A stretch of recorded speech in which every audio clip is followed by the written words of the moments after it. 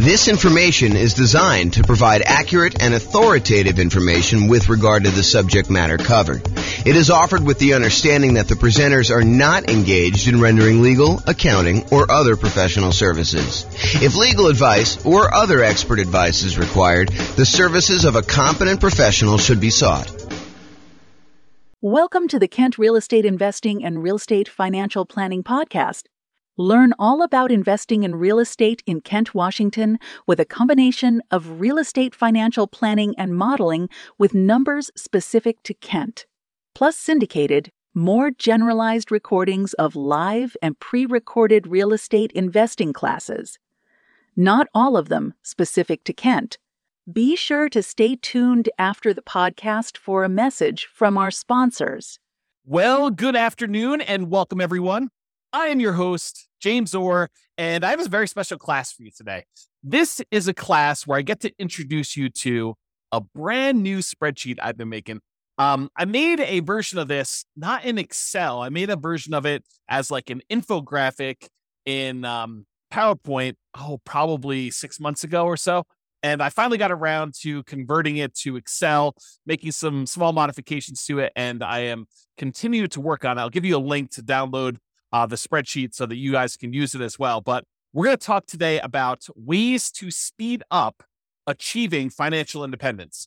And I'm going to walk you through some of the thinking tools I have and some of the visual aids I have for figuring out how to improve the speed, how long it takes you to become financially independent, using whatever resources you have. So if you were normally on a path to get there in X number of years, the idea is how can we shorten that for you and get you there faster? And we'll talk about some things related to that, like increasing risk by improving speed, because sometimes it's a trade-off. And while I was preparing this class, I actually thought of a whole separate series of classes I'm going to do.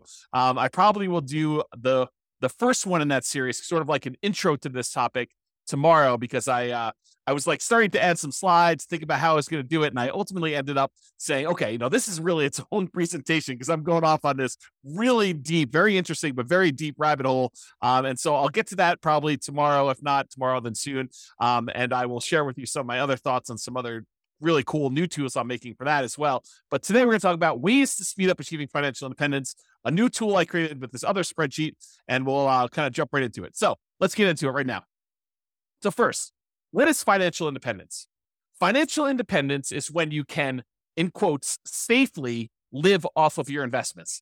And when I give you that definition, you're like, okay, yeah, that seems reasonable to me. You're financially independent when you don't have to work anymore and you can safely live off of your investments, the investments that you have there.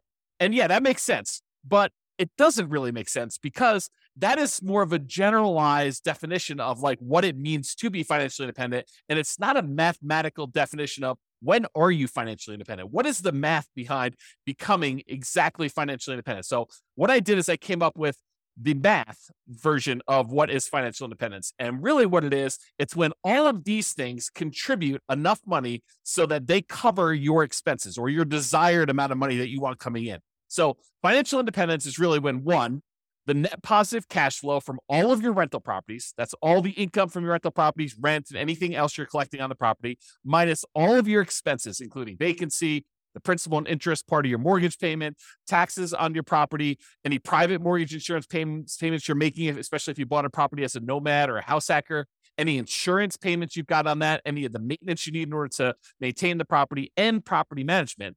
So once you take all the income, you subtract out all those expenses, what's left over is your net positive cash flow from rental properties.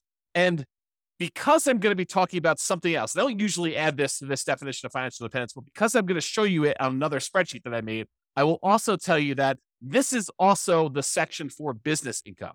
So if you have a business that is not relying on you to work there, you are a passive owner in the business and you're getting passive income coming in from that net of all expenses, that's also what is included in this number one section. This number one section really should say business income, and real estate rentals just happen to be a business that we talk a lot about. And so I made it its own special category, but really this is all your business income here. Net positive cash flow from business income, including net positive cash flow from rental properties. And the rental property one includes all your income minus all your expenses, including vacancy, principal, so on and so forth, which I already covered. So number one, net positive cash flow from rentals and also business income. Number two, is any invested assets you have. If you have money invested in stocks or bonds or, anything else like that, any money you have there times a safe withdrawal rate, which we'll get into what a safe withdrawal rate here is a little bit later, but times your safe withdrawal rate is money that can contribute towards you being financially independent. So if you have $1 million invested and you believe in the 4% safe withdrawal rate,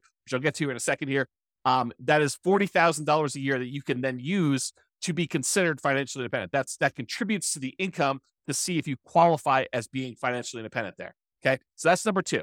Number one was income from rental properties and the other business. Number two is invested assets times safe withdrawal rate. Number three is any passive income you have coming in from Social Security. Now, if you're trying to do this financial independence thing way before you can collect Social Security, you won't be able to rely on that until much later. But some of you are listening to this, you're like, hey, look, I'm going to collect Social Security in 5 years, or I'm already collecting Social Security. And so you can count that as part of the passive income that you've got coming in as to whether or not you are financially independent. So passive income from Social Security. Similarly, if you bought any annuities and you're able to collect on those annuities now, if you're getting any like monthly or yearly proceeds from your annuities, those can count towards you being financially independent. And then number five is passive income from pensions. So if you have a pension and or Social Security, then you can actually count the income you have a pension, income from your pension as part of being financially independent. So those are really the 5 areas of income we're counting. And if the sum of all 5 of those exceeds the amount of money you need to live on, or the amount of money that you desire to have coming in, maybe it's not necessarily just live on, maybe it's live on plus you still want to continue saving for something, then you can count whatever money. If that exceeds the amount of money you need, then you are considered financially independent. That is a more mathematical definition, more than just when you can safely live off your investments, right? We want to know more about like when dollar amount wise, we actually are financially independent, not just like in this generic sense. And so that's why we define it that way. So how do we speed that up? How do we get there faster? I'm going to knock out the 3 kind of like really easy ones right up front: pensions, annuities, and Social Security. And then we'll dig into all the other details, but I want to just get these out of the way. So pensions. If you want to speed up your pension, just make sure that we maximize how much we're contributing to any pensions that we have with our job. So don't like skimp on the pension part of it. Don't say, I'm not going to contribute to that. And I'm going to cover some caveats here, because sometimes choosing to invest in your pension at a lower yield, the lower return that you're getting on that is actually a mistake. And you could look at it as, look, if my pension's only earning me whatever it is, like when I think about like how much I'm putting in and when I'm actually going to get out when I'm able to collect the pension, and I calculate that to be about 8 to 10% or whatever it ends up being, and you can go invest your money somewhere else and get a 15, 20, 25% return, and maybe even get it earlier than when your pension would start, then maybe you don't want to fully fund your pension. Maybe you want to choose to opt out if you can at your job and not do that. Now realize sometimes we go and we're like, hey, look, I'm not going to do the pension because I think I can get these higher returns, but then something happens where those higher returns don't actually come to fruition, where they don't actually appear. You thought you were going to rely on all this real estate stuff, and the real estate stuff didn't work out for whatever reason.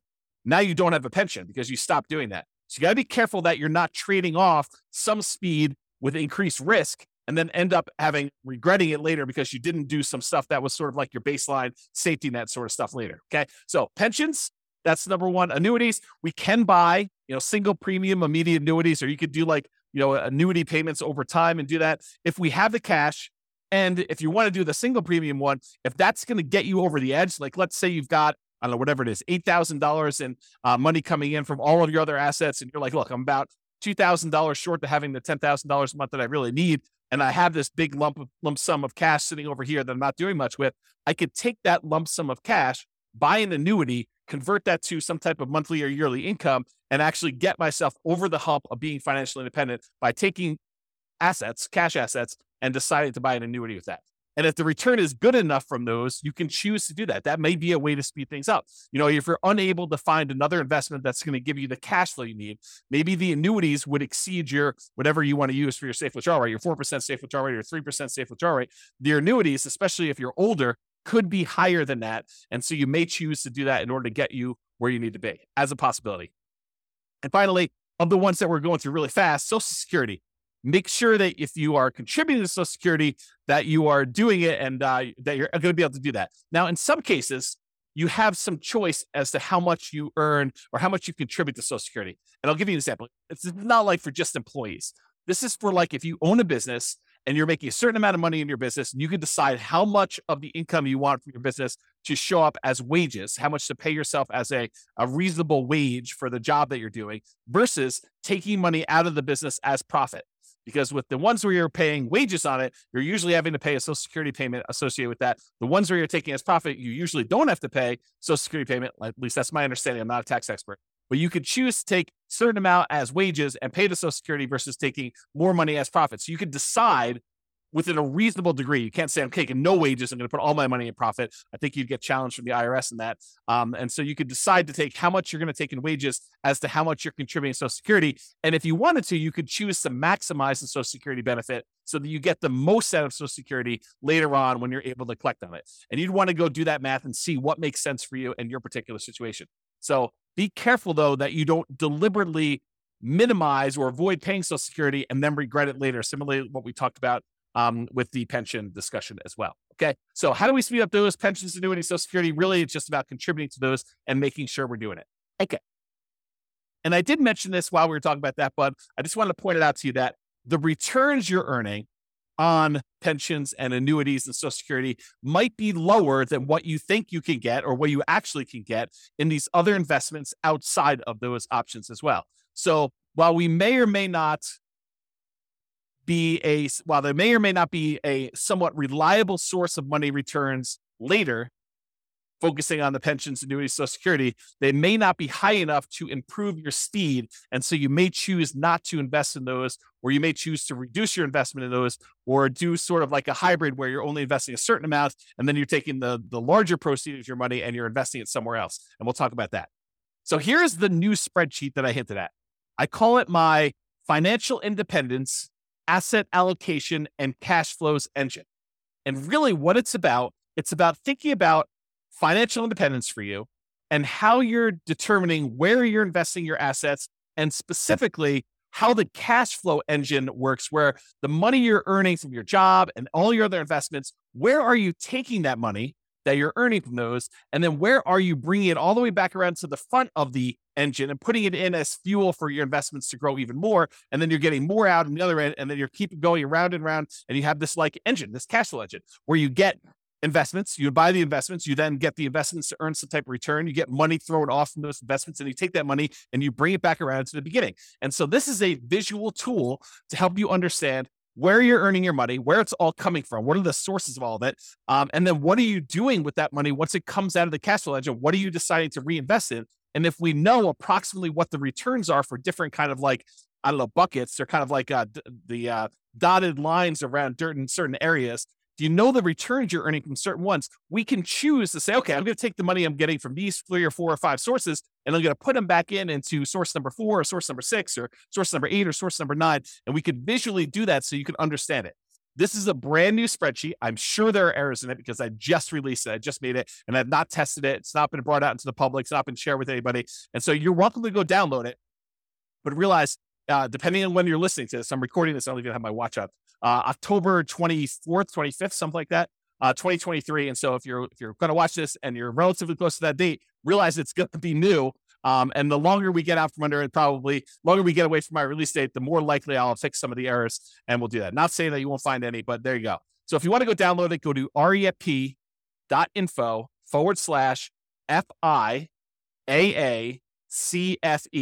And that stands for Financial Independence, Asset Allocation, Cash Flow Engine.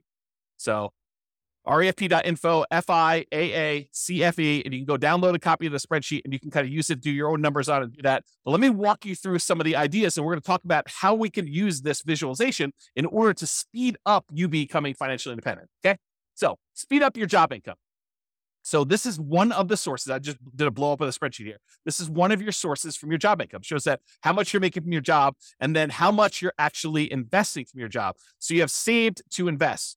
Part of the money, in some cases, you have a company match where the company says to you, look, if you invest 1 or 2% of your income, we will match that dollar for dollar. So if you invest 1%, we will automatically add add 1% to it. And so you'll end up investing 2% total, 1% provided by you, 1% from a company match. And so you want to try to maximize that if you can and do the company match part. Sometimes you'll take money outside of that company match. Just that company may say, look, we're only willing to go up to 3% with that. So you do your 3%, investment. Your company matches it 3% as an example. And then any additional money, 2% more or 5% more or whatever you're investing from your job, you want to go and take that money. And that is the no match, the money that you're investing from your job that is not matched by the company to do that. And then any money here you're putting in Social Security, you can kind of just keep track of that mentally for yourself. So how do you speed up the job income? Well, increase your job income. Like decide to earn more, or get a job where they do a match or don't do a match, or do one where they do a match, or they have some type of stock options or something like that. Not just your regular job either. I'm also talking about a side hustle or two. For example, maybe you decide to go and do house hacking, where you go and you buy a property where you can rent out part of the property while you're living in it. As another example for doing that. Or maybe you decide to start a business part-time in order to generate more income coming in, and you do that. So not just your regular job, maybe other jobs as well. If you're really trying to speed things up, that is a possibility for you. If you're trying to speed things up using job income, make sure you maximize that company match so that you get some money. Although there are some weird things. I didn't plan on going into a lot of detail on this, but sometimes your company match requires that you put money into certain type of accounts where you may not be able to access them until much later. And so realize that if you're trying to speed things up and become financially independent, maximizing money in your company match may be money that you can't use right away. And so you'll sort of have to keep that off in the distance until you're able to qualify for it at age 65 or whatever it is that the rules are for you. So you want to increase your company match or maximize your company match. You may want to increase any money that you're investing on your own outside the company match. And if you're relying on Social Security and you have control over how much you take from Social Security, like you're the business owner and have some control over wages versus profits, then minimizing Social Security may be faster, but at the cost of the amount of Social Security benefit later, which may be more risky or less conservative if something goes wrong with the investments you're making outside of the Social Security option. Okay. So just realize that. All right. So that's the first one. We talked about income. Now let's talk about properties.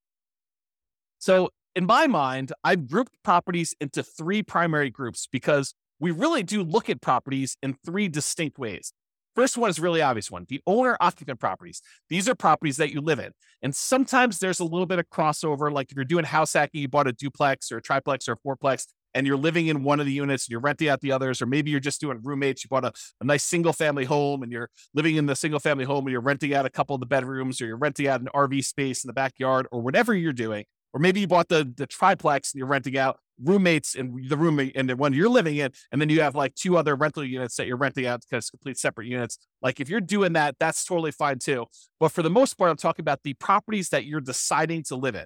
And most of the time, we're not getting any type of cash flow or cash flow from depreciation from that. And we're usually not taking advantage of the appreciation, the property value going up, or the fact that we're paying down on the loan, because that really doesn't count until you pay the property off, and it totally reduces your housing expense.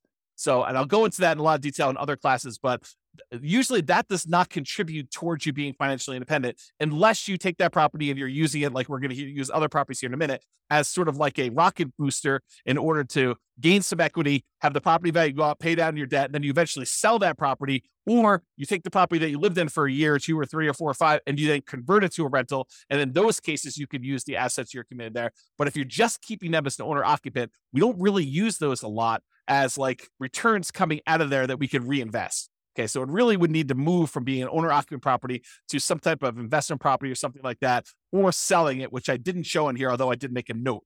Not show could sell owner-occupant properties for tax advantage capital gains. And there are some tax advantages of selling an owner-occupant property for your primary.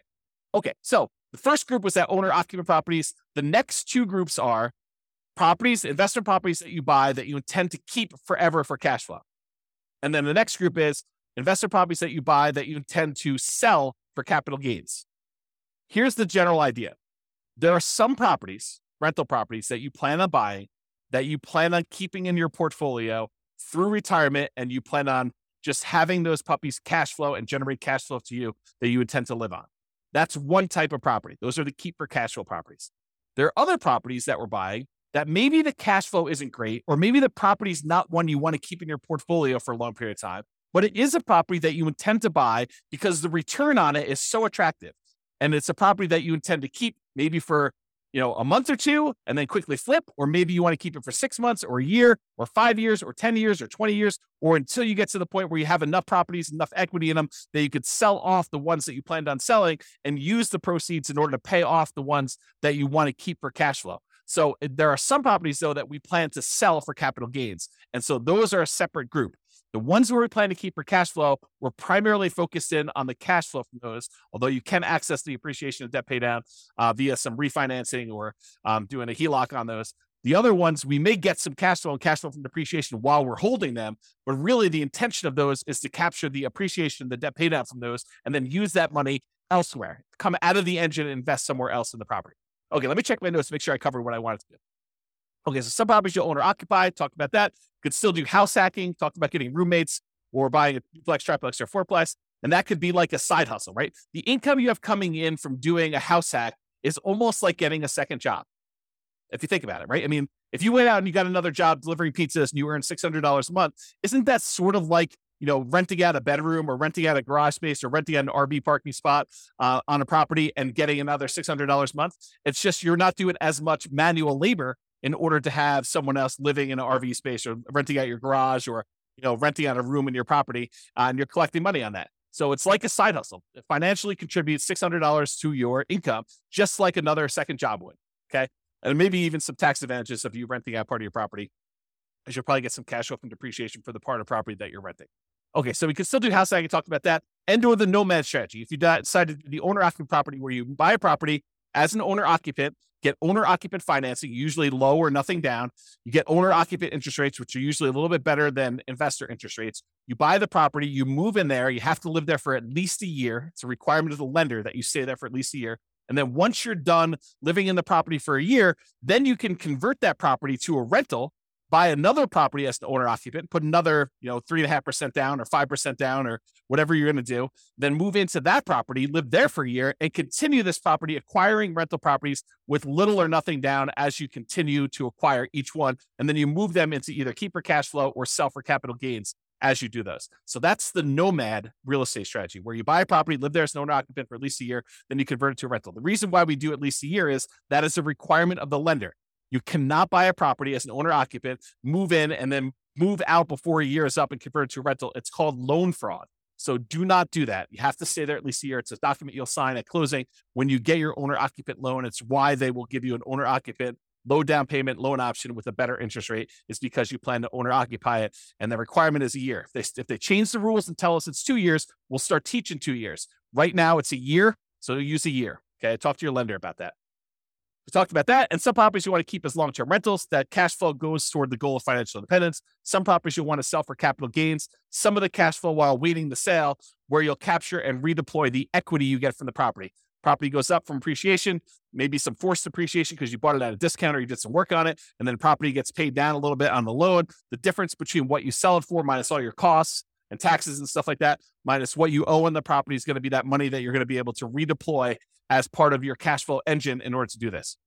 Similarly to what we just talked about with all the real estate, because real estate is a business, as I discussed, we're talking about businesses here. So you basically have a business where you're getting cash flow, your profit from being in the business. Now, this is, if you have a job, you put your job income up on top in the spreadsheet and you get this business cash flow coming out as profit here later. Eventually, you may decide to stop working your job, but maybe you still own part of the business and you get profit from the business in the form of dividends or whatever else they're going to do there. And so you kind of keep this as there. So it allows you to kind of keep track of that there. Okay, now let's talk about safe withdrawal rate, because I'm about to go talk about the invested assets you've got and other things. And I want to mention what safe withdrawal rate is and kind of give you a very brief definition of what this is. We could really do like a 2-hour class on safe withdrawal rates. In fact, we probably could even do more.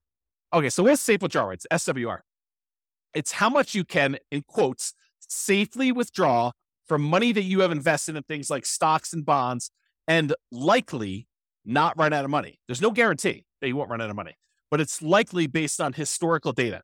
So a guy named Bill Bengen did a bunch of math and he came up with this idea that, hey, how much money can I take out of a client's portfolio where they are really unlikely to run out of money over a 30-year period or something like that. And so he looked at a bunch of different starting points using like historical stock market data, and he came up with this idea of a 4% rule. 4% rule basically says you could safely withdraw 4% of the amount that you start with, and you are very low probability likely to run out of money using historical data. Who knows what the future will bring, but usually the future looks similar enough to the past where he's saying, okay, look, based on historical data, 4%, most of the time we can get away with doing that. In some cases, we actually end up running out of money over a 30-year period, but 4% seems pretty safe to do. Then the Trinity study came out. It was 3 professors from Trinity University, Philip L. Cooley, Carl M. Hubbard, and Daniel T. Walls. And if you want to read the Trinity study, you can go read it at refp.info/Trinity. It'll take you right to the PDF. You can go read the whole thing. But they did a whole bunch of analysis on the same problem. And they basically determined, if you have a 90% stock portfolio, or 10% stock, or 10% bonds, or 80-20, or 70-30, or whatever it is, they ran through a whole bunch of different variations. And they published how many times of the different starting years did people actually run out of money doing this? And they showed their results. So you can go look at all this and do it. So some people will use this if you've ever heard someone say, I'm using the 4% rule or the 4% safe withdrawal rate. It means that if you have $1 million invested, you can withdraw $40,000 per year, and you are not likely to run out of money. It's still possible, but you're not likely to run out of money if you've got that $1 million invested in stocks and bonds. In the simplest version of this, and there's lots of variations, lots of discussions about it, but in the simplest version, the $40,000 a year increases by inflation each year. So it's $40,000 year one, the next year might be, $40,000 plus 3% or something like that. And so you can go look at those numbers and see over time. Now, to be crystal clear, this explicitly excludes all real estate and business equity. So you can't say, I've got $2 million worth of real estate equity, and I'm cash flowing $2,000 a month for that. And then go over here on the other side and say, well, then I have $2 million of real estate equity and $1 million in stocks and bonds. And so I've really got $3 million that I could use with a 4% safe withdrawal rate. That is not the case. That is definitely not true. You can only use the $1 million you have invested in stocks and bonds with this safe withdrawal rate idea. You cannot use the real estate equity as well. It's like double dipping.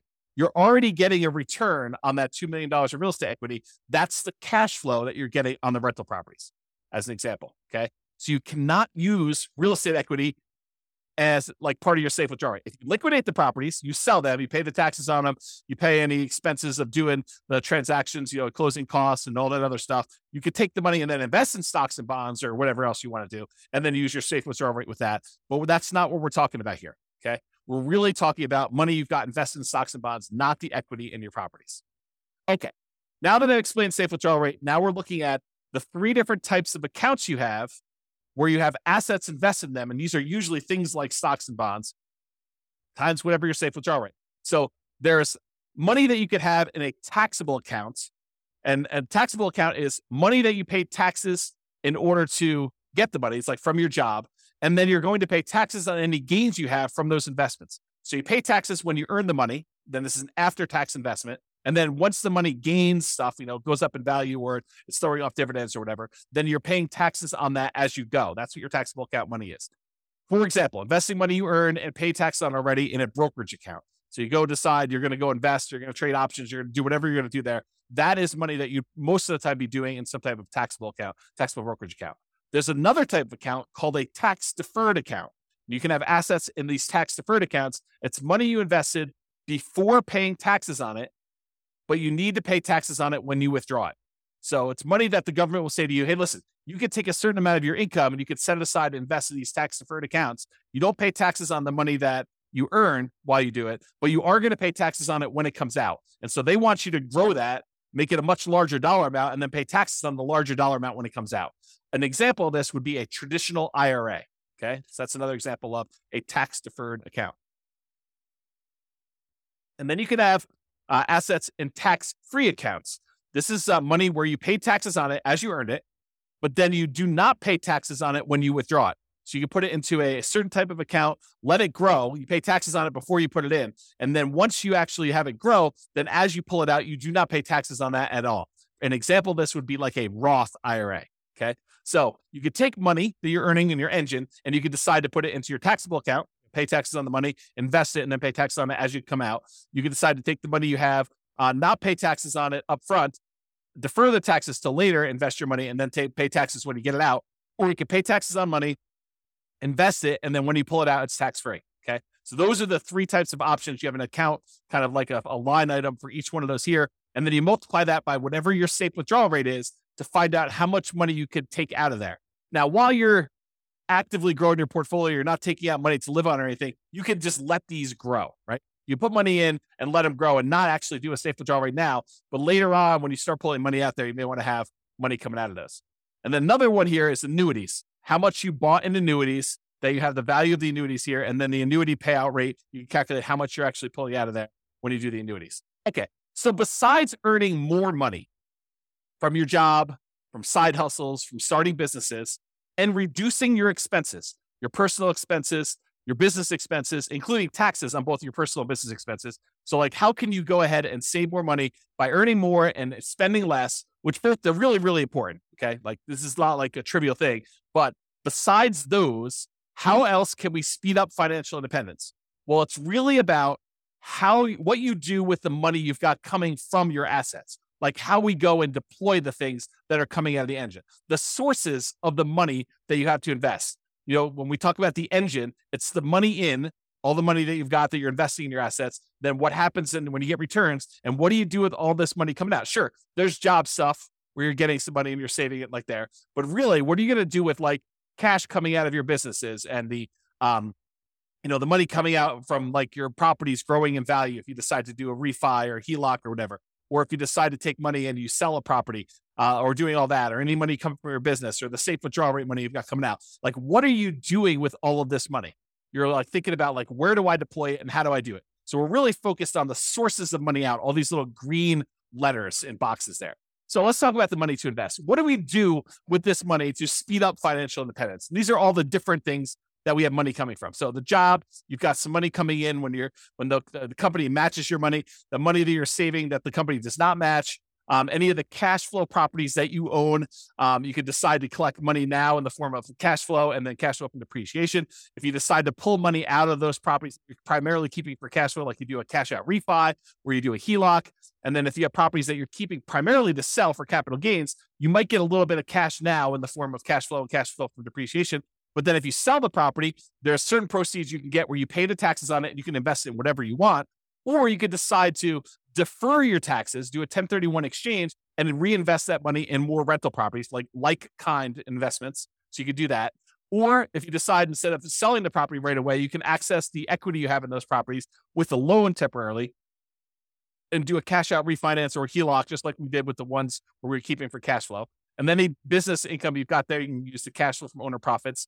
Then these invested assets times your safe withdrawal rate. We've got the tax withdrawals, tax deferred withdrawals, and then tax-free withdrawals from those three different sources: your annuities, your Social Security, and your pension. So those are the different sources of money to invest that we've got there.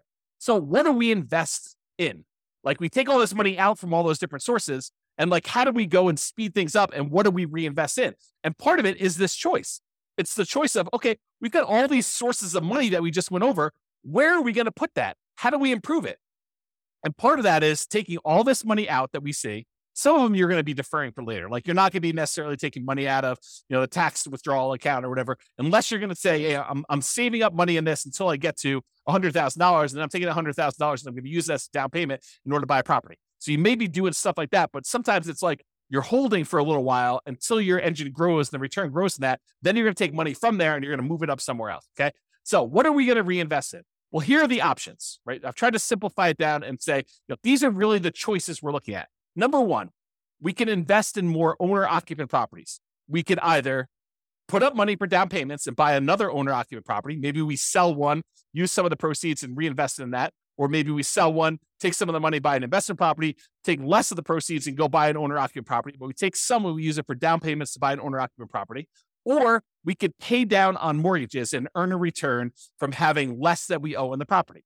So if we have an 8% mortgage, which is what they are about the time that I'm recording this, you could take money. You can take money from something else you've got on the other side and reinvest it by paying down an 8% mortgage. What do you earn as a return by paying down an 8% mortgage? It's not a trick question. 8%. That's exactly right. So if you're going to go have a loan, you're going to pay it down. What you get as a return is the interest rate. So if you've got a 2.25% mortgage on a property because you got a really good mortgage, 5 years ago or 3 years ago, do you want to go take money that you could invest in stocks or bonds or CDs or more investment in real estate or anything else and pay off a 2.25% mortgage and earn 2.25% on that money? There are some cases where you might want to do that, but for the most part, you probably do not want to. You probably want to take that money and invest in something that's going to get you a higher return. But if you've got a mortgage that's at 8%, might not be the worst thing to do with all of your money, right? Like not to take all of it, but some of your money, take it and invest in something like that. Okay. So owner-occupied properties, you can either use it more for down payments to buy more of those, or you can pay down loans on your owner-occupied properties to do that. The other thing is you can keep for cash flow properties, the properties that you would tend to keep for cash flow, you could use for down payments to buy more properties that you intend to keep forever and cash flow them into retirement. Or you could either use down payments for that, or you could pay down mortgages on those. And then finally, for the property group, you could sell for the properties that are sell for capital gains, the ones that you intend to sell at some point in the future, like get a really good return early on. And then as your equity builds up, you want to sell that thing off, take the equity, redeploy it into something that's going to get a higher return, which we'll talk about here in a moment. But you could use that for down payments in those, or you could pay down the mortgages. So really it's the three different property types. We can use down payments, or we could pay down the mortgages. Those are the two primary things. No, I guess there's something else I didn't add in here, which I probably should add to the spreadsheet, because there are things that you can do in order to invest in, and that is improve the property. You could go and improve the property and make your cash flow better. So it's really not paying down the loans. It's really not a down payment, but it's improved property. So yeah, we could go ahead and add that. Maybe I'll make a note. See, teach a new class with a new spreadsheet, you get to add new things. Improve property. So hopefully I'll remember to go look at this sheet of paper and I'll add that to the list. Okay, so those are really the things you do to properties. Or you could do your businesses. You could do down payments, you could do pay down loans, or you can also probably improve your business. I should add that as well too. Let me make a note. Improve business. And then buy assets. You could go take money and invest it in your taxable account.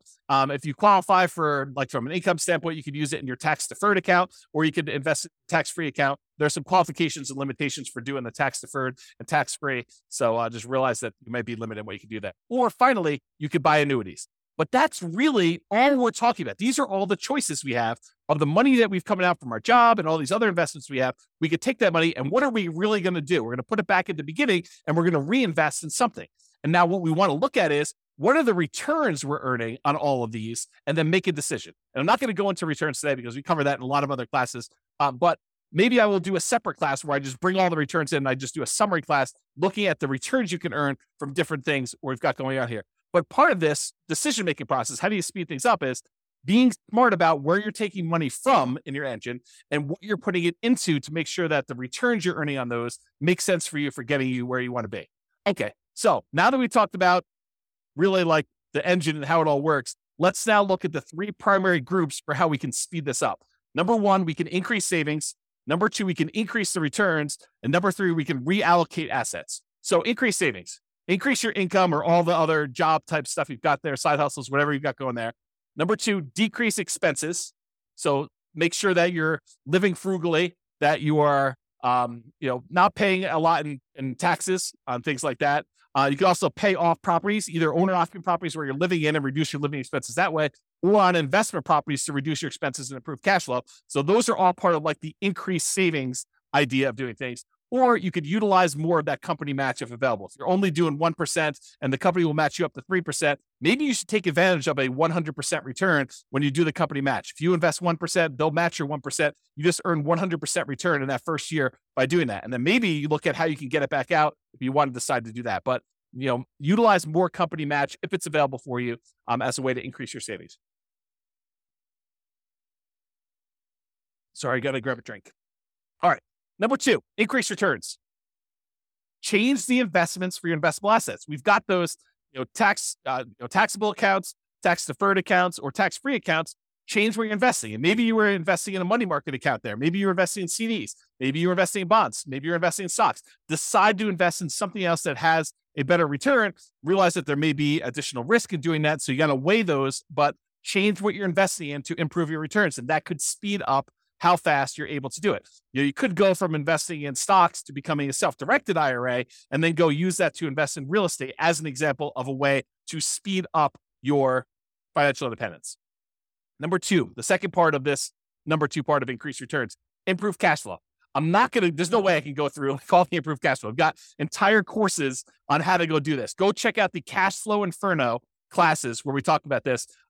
It's as of right now, at least you can access it for free. It's a bonus. refp.info/CFI, Cash Flow Inferno, CFI, refp.info, CFI. And in there, we have the 88 strategies for improving cash flow on rental properties. It's all part of like my concepts of the lowest monthly payment guarantee, how to minimize all the expenses when you're buying properties, both owner-occupant and rental properties, and then the maximum cash flow guarantee, all the different ways and strategies we have to improve cash flow and income you're earning on those rental properties that you have, and combine both those together. And it means that you're going to maximize and improve your cash flow. Do that to make sure that you're getting the most cash flow that you can to speed up this process and to be financially independent sooner.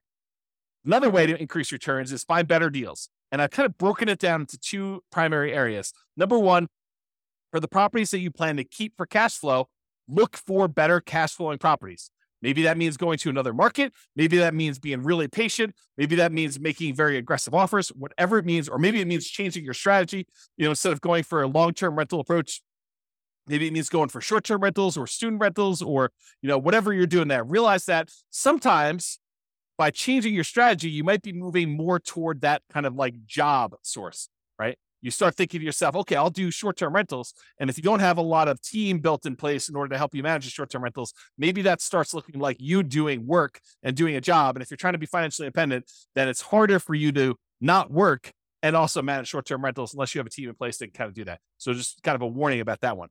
Or a better deal example with properties that you're going to plan to sell for capital gains, get bigger discounts or find properties that you can get higher appreciation and you can able to make those properties produce better returns for you that you plan on holding for a month, 2 months, 3 months, 6 months, a year, 5 years, 10 years, whatever it is, before you get enough equity built up that you can then sell them, pay the costs associated with selling them, and then redeploy that equity into other investments. That's like part of the engine. And we'll talk about this. I think it's on the next slide about why you may want to go do stuff like that.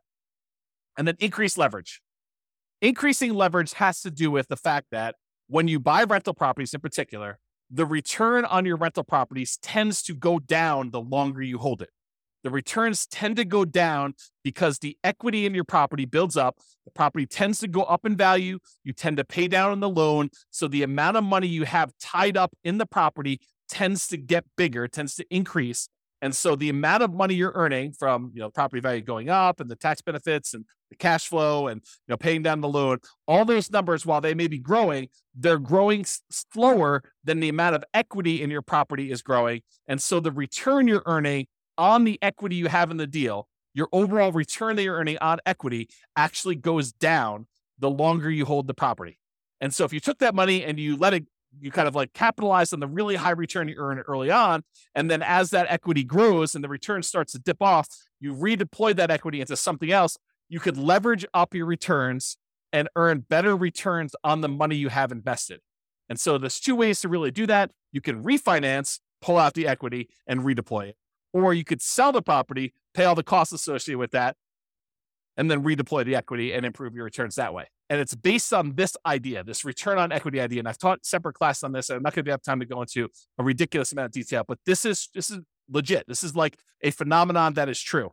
You buy a property and you end up earning a good amount of appreciation, a good amount of debt pay down, a good amount of cash flow from depreciation, and usually relatively low cash flow at the beginning, and that tends to improve over time. But because you have very small equity and you bought it, maybe you bought a property with only 5% down as a nomad, maybe you put 20% down as an investor or 25% down as an investor, but you have this small amount of equity that's earning these returns from appreciation, debt pay down, cash flow, and cash flow from depreciation. So you've got all these returns there. But as your equity grows, as the property value goes up, as you pay down the loan, the amount of equity you have grows. And even though appreciation goes up over time, your debt pay down goes up over time a little bit, your cash flow tends to improve over time, and your cash flow from depreciation stays the same because it's pretty much fixed unless you decide to do some accelerated depreciation. But even though that one stays static, the amount of equity you have grows faster than the return on all these other ones, so that over time, the return you're earning on the equity you have in that property is actually decreasing. And eventually, once your debt pay down, once you pay off the loan, your debt pay down one goes away, and you no longer have any return from debt pay down. And eventually your cash flow from depreciation goes away because you can only depreciate residential properties over 27 and a half years. And so that eventually goes to zero. So what you're left with is just unleveraged, because it's no longer leveraged, appreciation rate, which might be 3%. And then your unleveraged cash flow return, which might be cap rate, which is usually somewhere between 5, 6, 7, 8, 9, 10%, depending on what property you're buying, what part of the country, and all sorts of other variables. But maybe 5%, as on the low end. So 5% plus 3% is 8%. So even though you might be earning, 35% return when you first buy the property, like if you think about return on equity, that's decreasing every year So eventually, when the property is paid off, you're about 8% return on your money. So if you decide, look, anytime my investment properties that I own, anytime their return drops below some number, some threshold you hit, whatever that is, 20% or 15% or 10%, you could say, look, I'm going to sell this property and re-leverage up. I'm going to take the money. I'm going to pay the taxes. I'm going to pay the capital gains tax. I'm going to pay the depreciation recapture tax. I'm going to, pay the real estate commission to get out of it. I'm going to pay the closing costs, and I'm going to take whatever's left over, which is what we call true net equity. That's the amount you have left over after all those expenses I just named. And you're going to take that money and you're going to go buy another asset, whether that's any of those other assets we just talked about: down payments, paying down loans, investable assets, times staple jewelry, buying annuities, whatever you're doing there. Or like any of the taxable, non-taxable, tax deferred, tax-free, all those different things. You can decide what you're going to take this money from and invest in there. And if you want to save some of your money on the sale and you want to do a 1031 tax deferred exchange, you can delay having to pay capital gains and depreciation recapture. You're still going to need to pay the real estate transaction costs and closing costs, whatever those are, unless you're able to negotiate having your buyer pay them for you when you go and do this. But in most cases, you're going to pay those, and then you can take that a much larger chunk, but you're limited in what you can reinvest that in when you do that. Has to be other real estate, like-kind real estate, not owner-occupant stuff, okay? So this idea of return on equity declining over time is real. It's a real phenomenon. And so we a lot of times, investors will look at this and be like, look, I would like to work around this. I would like to not have this happen. However, other real estate investor folks look at this as a natural, organic de-risking of the portfolio over time. Because as you pay down the loan, it becomes less risky. You owe less on the asset. Your kind of like resiliency for price declines goes up, and your resiliency for rent declines goes up. The rent can come down and you'll still have positive cash flow. The price can come down and you'll still have positive equity. So this is a natural, organic way to de-risk your portfolio, but it also typically means that you're getting less of a return on your asset over time. And if you're trying to speed things up and really optimize this, you may choose to see this as a hindrance and say, I want to address this. I don't want to see my return go from 35% all the way down to 8%. I want to see it go from 35% down to 20. And 20, I want to go reinvest, re-leverage up, and go buy another asset or two that has 35% return. Maybe you buy a bigger property, or maybe you buy two properties that are a little bit smaller or about the same size, and you go and you redeploy this money, or maybe you take the money and you go buy stocks or annuities or whatever you want to do, but you change it in order to get a better or different or kind of like other return than what you're doing here. Okay. And so that's what we're talking about. We're talking about this kind of like refi and redeploy equity, sell and redeploy equity in order to increase leverage, because you're usually increasing leverage to do that. Or number three, remember we talked about the three options here: increase savings, increase returns, which we just covered, and now reallocate assets. Number three. So change the investments for the investable assets. So we had this before the other one, but if you were investing in bonds, maybe you decide to change it to invest in stocks. Maybe if you were investing in stocks, maybe you decide you want to go invest in options, or maybe you want to take it and invest in treasuries or bonds or whatever. You could change what you're investing in order to optimize for return, but realize that does change the risk characteristics of what you're investing in. You go from bonds to stocks, it's changing. The asset classes, the underlying asset class you're investing in is different. Okay. Or you could utilize some of our like deal alchemy strategies. If you kind of not seen that course, it's another bonus course, refp.info /refp/alchemy. And if you go there, there's a whole bunch of stuff about how do you move returns from one quadrant to the other. So if you're really concerned about earning money in that cash flow quadrant instead of appreciation and debt pay down, you can decide to do things with your asset in order to work on maximizing cash flow. For example, you may refi some of your properties to have enough money come out of those to pay off other properties to improve your cash flow. Sometimes it just works out that you have enough equity in your properties that it's spread out in a really unusual way that is limiting how much cash flow you can produce. And it might be better for you to refinance, two properties and then use those proceeds to pay off one or pay off two. And that would actually improve cash flow by a lot more than just keeping your properties the way that they were and letting them all continue to pay off organically. Or another version of this is, let's say over the next, X number of years, you acquire 10 properties. And then once you have the 10 properties, you wait until you get to the point where you could sell off 5 of them and then pay off, use the proceeds from selling off 5 of them to pay off completely the loans on the other 5. So you just hold the properties as long as it takes for you to get to the point where you sell off a portion of them, 1, 2, 3, 4, 5, 6, 7, whatever it takes, and then you pay off the remaining properties that you keep. So now that you have 1, 2, 3, 4, 5 free and clear properties and no longer 10 properties that all were leveraged. And that could be a way for you to achieve financial independence and really speed things up. You buy more properties than you need, let them grow. These are all, the certain number of them you're setting aside as kind of like sell for capital gains. You're kind of deciding that those are going to be sell for capital gains properties. You let them appreciate, you let the loan pay down. You're not overly concerned about how much cash flow producing because you're not going to keep them for cash flow.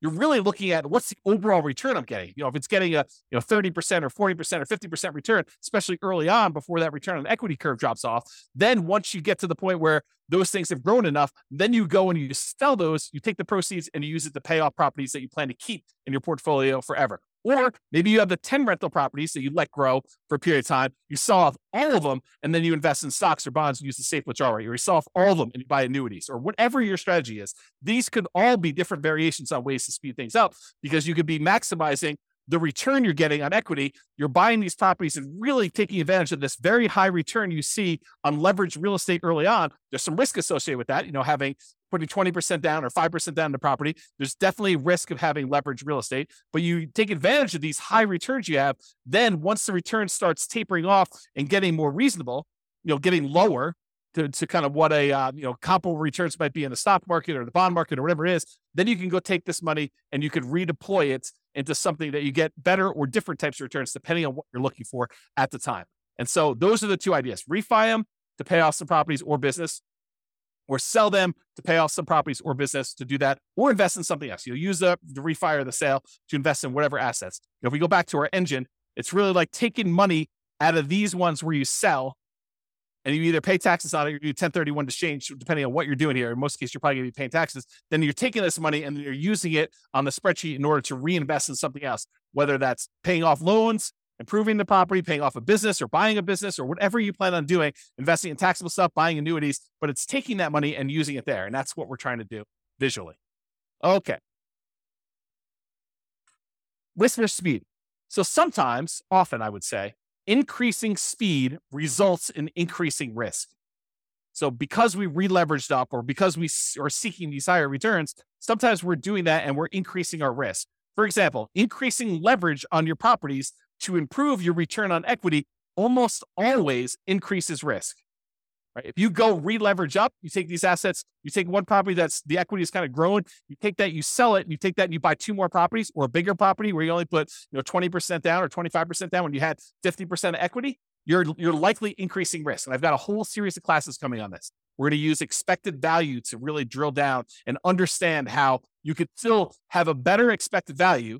The results you're expecting is much more likely to happen, but there's also an increased likelihood for you to have a more significant failure. That's what we're going to look at when we talk about expected value. That's a totally different class. That was the class I told you I didn't have time to teach, but I'm going to teach another version of it. Okay. So for example, increasing leverage, talked about this, always increase. Many real estate investors will choose to de-risk the closer they get to their FIRE date, the financial independence retire early date. Because as you get a much larger asset base, having variations in that could impact. If you needed $3 million in order to be considered financially independent, and you're getting closer to your deadline of when you want to actually be retired, then, if you have a portfolio that, could easily go up 10% or down 10% in value, and all of a sudden you see as you approach your date, the portfolio drops 10% and you need that 3 million and you only have 2.7 now, that's problematic. And so the closer you get to the date where you actually want to be financially independent and stop working, the less risky you want it to be, unless you're way above it, right? Unless you're like, okay, I need 3 million, I'm at 7 million. I don't need to de-risk that much at that point. But if you're close, then that's one of the more dangerous times. This is a retirement date risk. This is from Michael Kitces. Talks about the peak impact of portfolio size effect. Right as you're entering the period where you're going to stop working here, that this time period right before you hit your financial independence, retire early date, that is one of the more dangerous times. And then right after that, once you retire, is one of the most dangerous times you have for what's called a sequence of returns risk, which we talked about in other classes, and I'm sure I'll talk about again, but I don't have time to go through it right now. If you want to go read Michael Kitces' article about this whole idea, and it's not real estate specific, it's more like stock market stuff, you can go to refp.info/red zone, REDZONE, And you will see Michael Kitces explain this phenomenon to financial advisors. Good stuff for you to dig into if you're interested in this. But you'll see why it's most risky right before your financial independence date, and then right after with sequence return risk. They're slightly different risks, but they're related because it's based on your portfolio size. Your largest portfolio size, you're most at risk for that. Okay. So in conclusion, there are many choices you can make to speed up your journey to financial independence. And hopefully you're just starting to understand how this whole engine thing works of all the different sources of money you got coming out. Then what do we take that money and what do we do with it? What do we kind of move it back around to get it going in? And then when it goes in, it kind of comes out. And that's why it's an engine. It keeps repeating and it keeps growing with your returns there. So the choices you make about what you're taking with the money coming out and what you're putting it back into matter, and they can really impact the speed at which you're able to achieve financial independence. Some require more sacrifice and discipline to implement, reducing your expenses, saving more, getting a different job, doing side hustles. That's more work. It's more sacrifice, more discipline to implement. But some of them are mere distinctions at points of decision. Hey, and I'm going to take this money coming out of here. I'm going to invest it in this instead of this. And that can make a major difference. Taking your money and paying off a 2.25% mortgage versus paying off an 8% mortgage could make a big difference. And it's really no extra work for you as to what you want to do. It's just like deciding I'm going to do this instead of this. And so ideally we get this little visual, and I'll create some more tools around this so you can see like what the expected returns are. Maybe you put in your own numbers and you could decide where you're going to take money out of to kind of optimize and improve your kind of like speed to financial independence, but also weighing in the risks of doing so as well. Okay. Speaking of risk, some of these ideas will reduce risk. Taking money and paying off loans with them probably reduces risk overall, provided you have enough reserves. You don't want to go risk your reserves to kind of pay off a property a little faster. Other choices will increase risk. Selling off properties and then re-leveraging up and only putting 5% down or 15% down or 20% down or 25% down when you had 50, 70% of equity in your property before that, that's going to increase risk for you. You're going to actually have like a significant uptick in a lot of the different ways that we measure risk.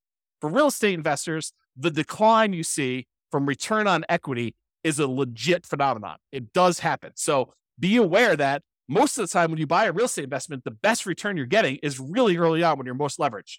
Okay. Even if it's not the best cash flow. And organically over time, what tends to happen is your cash flow improves, but all of your other returns drop off. Okay. So that tends to be what's going on in your investment. So if you're really trying to maximize returns, especially if you've got some of those properties allocated for sell for equity or sell for capital gains, then a lot of times your overall return is going to be much lower the longer you wait on that. So that decline from the return on equity curve is legit and something that some people will use naturally in their favor to organically de-risk their portfolio as they get older, as their portfolio ages. Some people are like, I want rocket booster returns all the time. So I want to use these kind of sell for equity properties or sell to refi to get at my equity kind of process and redo those things to really maximize the return on equity numbers at the cost of increasing risk. And we'll look at those here when we do a lot of the expected value stuff in future classes to do that. Hope you enjoyed today's class. Hopefully it's not too long. Have a great day, everybody. This has been James Orr. Bye-bye for now. With home prices up, mortgage interest rates up, and rents up, but not quite enough to counteract the higher prices and interest rates, cash flow on rental properties in Kent is harder than ever. Book a call with the Real Estate Financial Planner to apply our proprietary 88 strategies to improve cash flow on your rentals. See the show notes for a link to schedule your call and improve your cash flow today. If you're a real estate agent, lender, or professional in Kent that wants to help our real estate investor listeners, consider reaching out to learn about collaboration opportunities with this podcast. We'd love to add more value to our listeners by having you assist our investors buy, sell, and finance their real estate investments. See the show notes to schedule a call to discuss collaboration opportunities.